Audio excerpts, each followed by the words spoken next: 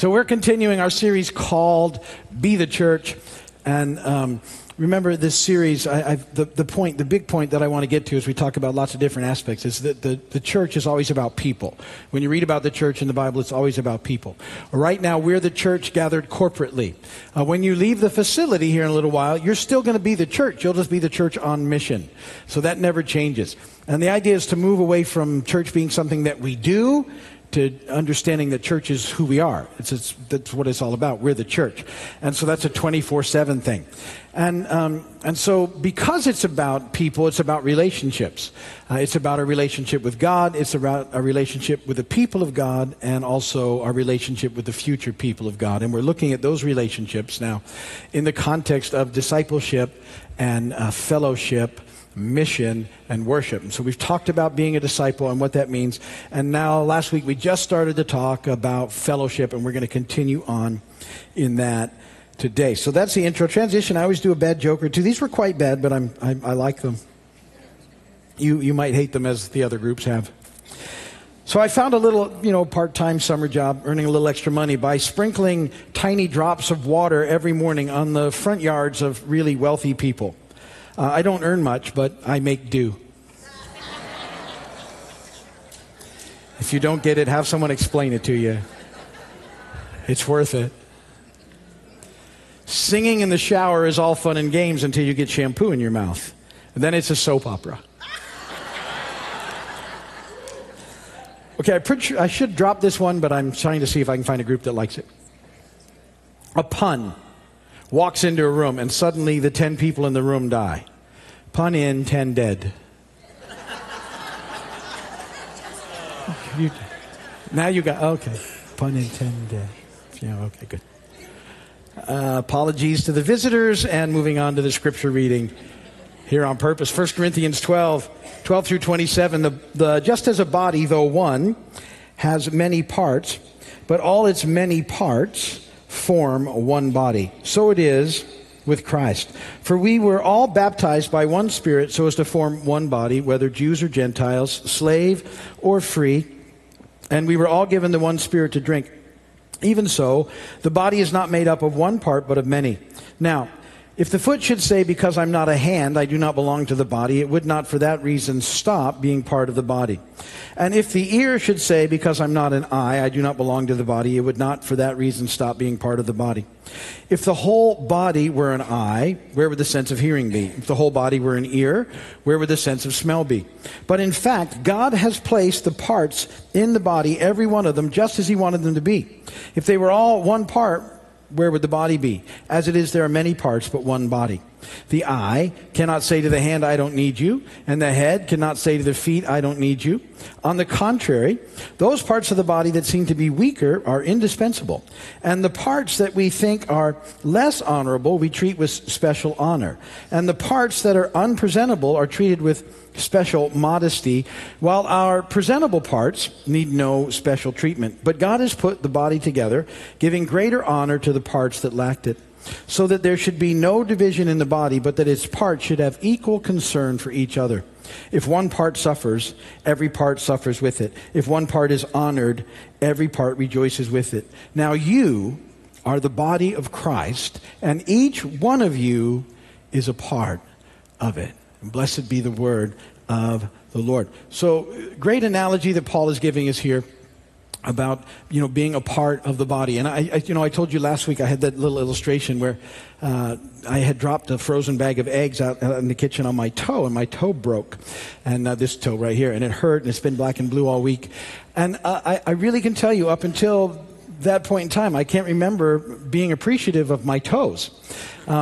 But that one toe, it is, in comparison to the rest of me, it's not very much to talk of. I don't know how much it weighs. I don't really want to know because I don't know how you would figure that out. But it hurts, and it's impacting everything on me. We had fun. We took my son and I took two of my grandchildren, his oldest son and Sarah's oldest son. We took them to the football game this week up at Miami. They had a pregame. It's kind of fun to watch, and pregames are mellow, so it's a good atmosphere.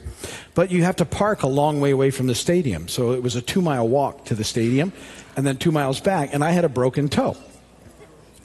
And so, timing is everything, right? And so as I'm walking, not only does my toe hurt, but now my heel starts to hurt because I'm walking funny, and then my calf muscle tightens up because it's not used to it, and it's impacting everywhere. And I'm constantly thinking about this. So this illustration has been on me now for a few weeks, this analogy, and I'll be glad when it's over. Because I didn't need the whole point. I got it already, I guess. But every part impacts every other part.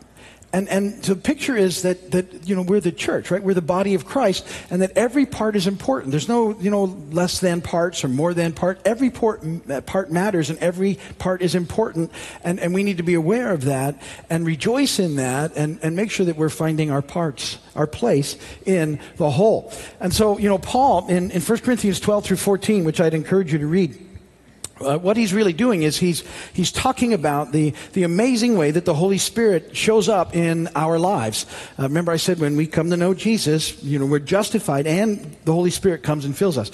And then he immerses us, each of us, into the church as we become believers, because we need that to find life. And then each of us is also given gifts, at least one, and some more than one, but we're given gifts that are to be used for the entire body of Christ. That's how it works.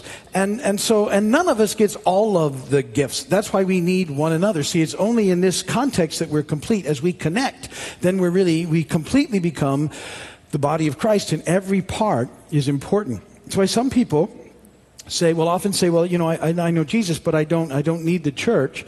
And I got to say, we desperately need believers to be connected to us, to the church, because unless that, we're not complete. You need one another. We need the relationship that takes place.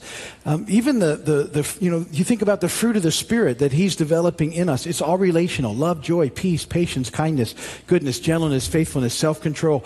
All those things are only further developed in the context of relationship. We need to be encouraged. We need to be loved. We need to be valued. We also need from time to time the conflict that helps us to grow, and that happens in this context. So it's vitally important that we're connected, because every part makes a difference. And so that's what's going on in this idea of fellowship in the process. And this is God's plan for us to reach the world. As we come and connect to one another, it makes it possible for us to help the world get connected to God. It's God's design for the church, His body, in the process. So we're continuing to talk about this idea of fellowship, what it means. And so that's point number one in your notes. What is fellowship? What is it? And I defined it last week. I wanted to give you that definition again so you're thinking about it. Fellowship is believers in Christ coming together in unity, love, and humility to mutually support and encourage one another. Believers in Christ coming together in unity, love, and humility to mutually support and encourage one another. The word in the Greek language that we get the word fellowship from is the word koinonia. And that word occurs 20 times in the New Testament. It means literally fellowship. That's where they get it. But the idea is a commonness, a common union. It's also where we get communion from. It appears for the first time in Acts 2:42. So remember, the church is birthed there in Acts chapter 2 when the Holy Spirit comes at Pentecost and thousands are added.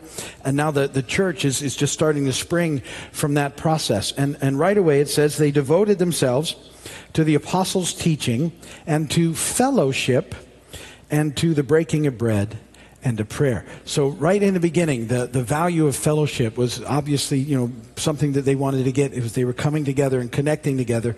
And as they did, they began to make a difference in the world around us. And so this is vital for us to grab a hold of.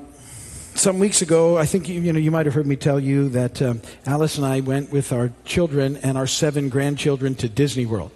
And it was an experience. It was hot. It was July, and so it was very hot. And, Disney World is great to watch the kids having fun. But, Disney, for me, it's not like it used to be. Because I can't do some of the things that I used to do. I'm still fit and everything, but I can't do roller coasters anymore. Because 10 years ago, it might have been 15 years ago, I don't know, Alice and I were out in an amusement park in California. Our kids were younger. And we got on this roller coaster. I love roller coasters. And it did this thing where it shot you from right out of the gate. It wasn't like messing around, slowly getting to a place where you, right out of the gate, from nothing to something. And it did 2 loops like this, and then it shot out to the end and it stopped. It was really kind of short and quick. And I was like, wow, that was crazy. What I wasn't aware of, it was going to do it backwards. Backwards through the loops. I haven't been the same since. It changed everything in my world. I felt sick. I couldn't move. I was like staggering against walls. Everything. I had to sit for a long time. I'm like, I don't know if I'm ever going to recover. And so I stay away now from roller coasters for the most part. And that's a lot of what Disney World is. We want little rides. But anyway, I digress. That's why I've got my timer running. So what happened was in the cabin, as we would sit there in the breaks, we had two of our grandchildren in the cabin with us, and they played Legos. And they play them for hours, and they love Legos. And I remember Legos as a kid, but Legos are different now, and they're really amazing. And all my grandkids love Legos, and they're master builders or whatever they are, and they're very intricate, and they have these things happening. Well, I'd seen that, and it was like, well, that's because when I was a kid, I had some in a bucket. Something silly. I don't remember ever there being directions for Legos, but now there is. Well, here's what happens. As I'm watching that with the kids and I see how cool it is, this week, this thing comes up and it's about Legos, because apparently this is the 70th anniversary of the first time they had Legos out. 1949, Legos were introduced. And they came out big, and then they sort of dropped off, and now there's been this huge, they've come back and just big deal. There's movies and there's a playground and there's all those things that they do now. And yet there's been other things that have been happening I was fascinated that I didn't know about. So what they've been doing over the last 10 or 15 years is a thing called Lego play therapy. And psychologists and doctors and educators are using it, and they've had a huge impact on the lives of people in the autism spectrum disorders who have difficulty connecting socially, and they put them in groups with their peers, and they're able to pick up significant amount of social cues just by building Legos together. They build them in a group, and they each have a part, and it's really helped them to make real connections with people. Further, they've been using it with people that have been through trauma.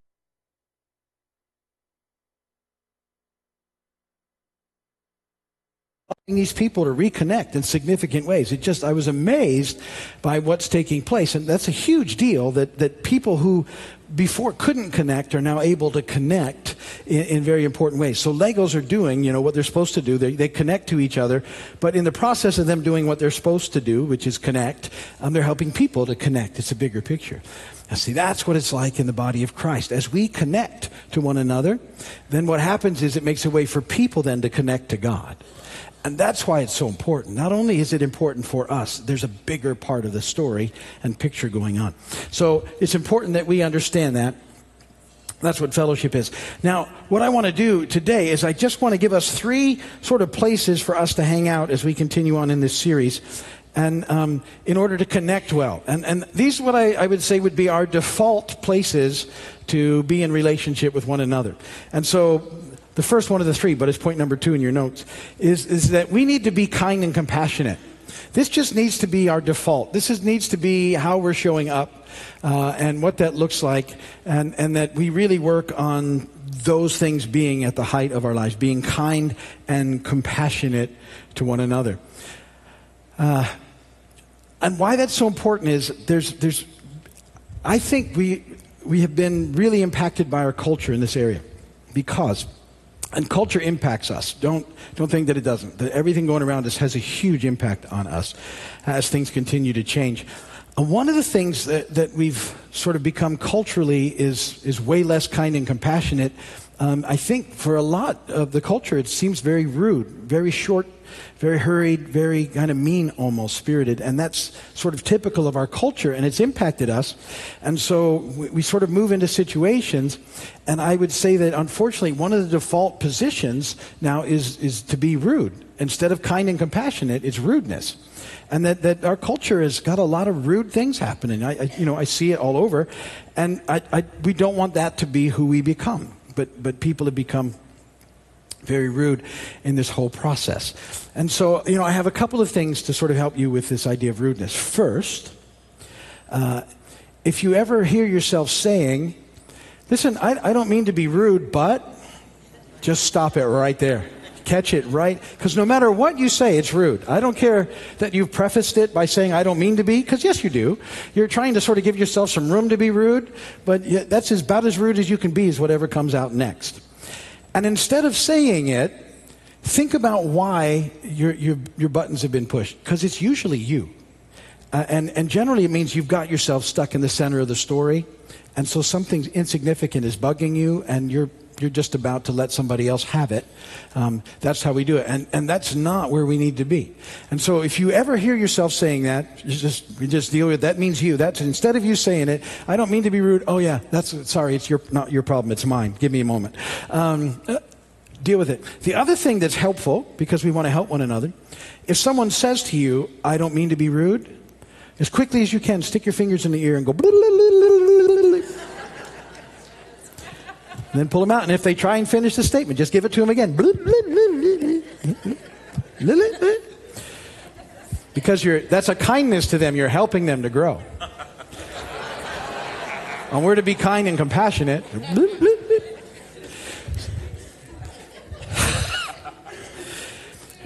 It's us usually, so we need to be looking at those things. Because here's the thing, every person has value. Every person has worth. There are no less thans in the body of Christ. The disciples, remember that constant argument, who's the greatest, that was keeping them from really getting a hold of the whole thing? We can't go back to that. Everybody matters. And so there's no reason for us to operate in anything but kindness and compassion, because we all matter and we all make a difference. Paul says, be kind and compassionate to one another. Just that simple, that we need to do that. So, second thing that we need to be really working on is being forgiving. We need to be forgiving people. Colossians 3:13 says, bear with each other and forgive whatever grievances you may have against one another. Forgive as the Lord forgave you. So again, very significant that we need to be aware of how much we've been forgiven, which is huge. And remember, I touched on this last week when we talked about grace, or 2 weeks ago, that God's grace is so amazing that we've been forgiven for everything that we've done, are doing, will do, forgiven. We walk in that, and that's an amazing thing. But as we walk in that, we need to make sure that with the measure that we're forgiven, that we're forgiving others as well. And the reality is we live in a fallen world. And because we've still all got issues, we're going to hurt people, and people are going to hurt us. It's one of the realities of this life. Our selfishness, other people's selfishness cause a lot of pain. But we need to be able to forgive those who hurt us. And we're commanded to forgive. And so people struggle with this. So let me say quickly, there's two things that I want to make sure.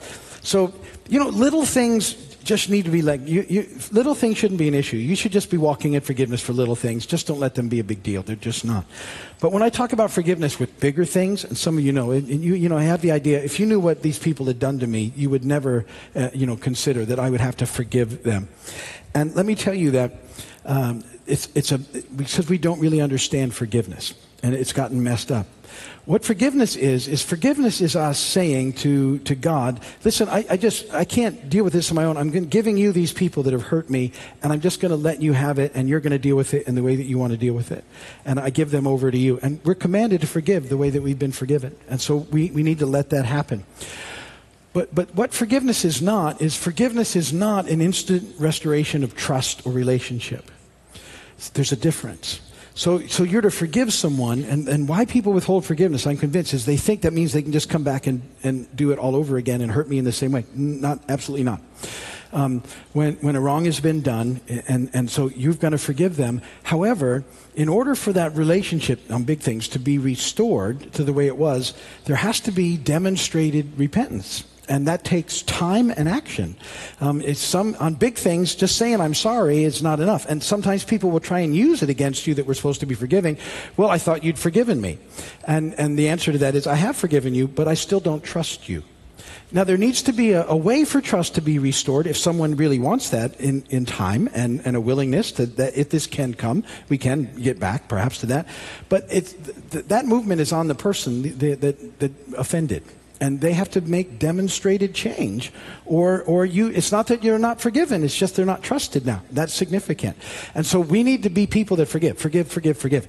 Big stuff, I know it's a little tougher, but you got to forgive, but put some boundaries in then until you can reestablish trust. Little stuff, that should just be, You should just be, I'm thinking of water rolling off a duck's back, and I don't know why, but that's what it needs to be like in the process. So that needs to be it. And then third, and this is important, and this point number 4 in your note, is we need to be encouraging.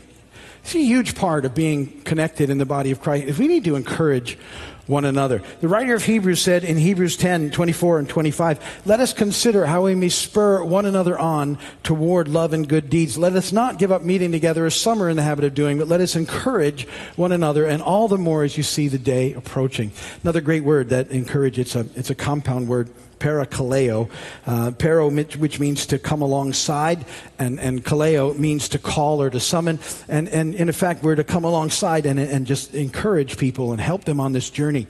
That word is also, the word paraclete comes out of the word, which is another name of the Holy Spirit, because that's what he does. He comes alongside and he encourages and he helps us. And so we're to be doing that, encouragers. For years, I've done this thing with you where I tell you every day. It happens at every service. Be thankful for 5 things. You're going to know it the moment I say it. What's the next thing? Encourage 2 people so that we can get 1 lost child back to death. This encouragement piece is huge. And the thankful piece is huge. But we need to be encouragers. And I ask you to actually pray about God to show you people that you can encourage every day, because people are desperate for encouragement. They need someone that just comes alongside and says, it's going to be good. I appreciate you. Thank you for this. Thank you for that. Or I saw you doing this. Or I just felt like I needed to come over and say, you're special or something. You get the idea. But this is a huge part of being connected in the body. When people come here and we're the church gathered corporately, this should be a place of encouragement. And a place of compassion and a place of forgiveness, that we can be all these things with one another so that we can continue to grow. So, let me just encourage you, that's a good place to use that word, to think about these things as we walk together in unity, to be kind and compassionate, forgiving and encouraging. And we're going to talk a lot more about this yet in the weeks ahead, but we're going to end it right there for today. Ministry team. Those of you here, why don't you head over to the wall? People on the way over there are here to pray for you.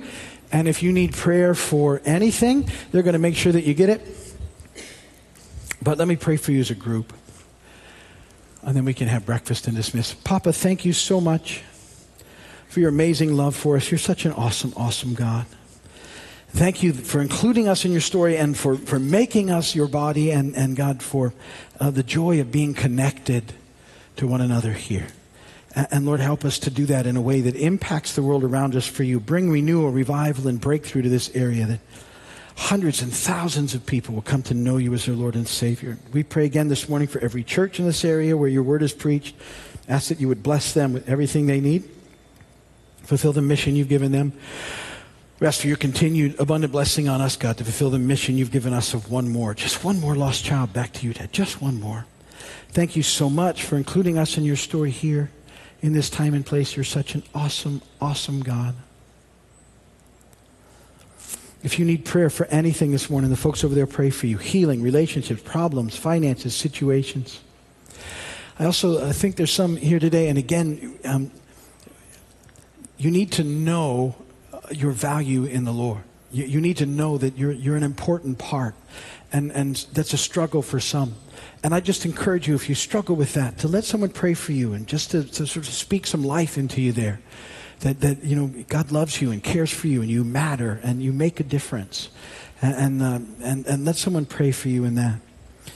So if you need prayer for those things, I'd encourage you to get them. If you're here this morning and you don't know Jesus, today's the day to sort of change that. It's a matter of humility and faith. And humility, it's just admitting to God you're broken, like all the rest of us. And you ask God to forgive you, which you'll do. And then in faith, you invite and accept Jesus into your heart and life this morning. If you've never prayed a prayer like that, do it now. Best decision you'll ever make. If you need help, just go over there and ask somebody. Say, hey, I want to know Jesus. And they'll help you through a simple prayer. So if you need prayer for that or for anything, I'd encourage you to get it. If you're going to stay in our breakfast, Lord, thank you for the food you provided. Bless that. Everybody that makes it possible. Draw people in, Lord, for the 11 o'clock service so they can hear about your love for them as well. You are amazing. Praise God, from whom all blessings.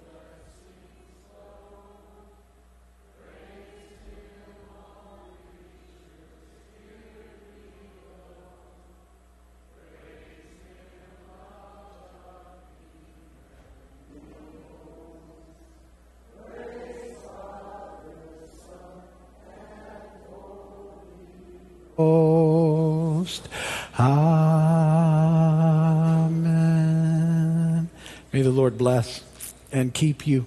May his face shine upon you. May he be gracious to you and give you peace. And go today in the peace, the power, and the love of God. God bless you all. Thank you for being here. Remember, be thankful for 5 things. Encourage 2 people so we can get 1 lost child back to Dad. Prayer will be over there. Breakfast will be in the back. As you go, drive safely. Be kind to one another in the parking lot. Compassionate even. Have a great day. Catch some fish. Hope your team wins. See you later. Bye.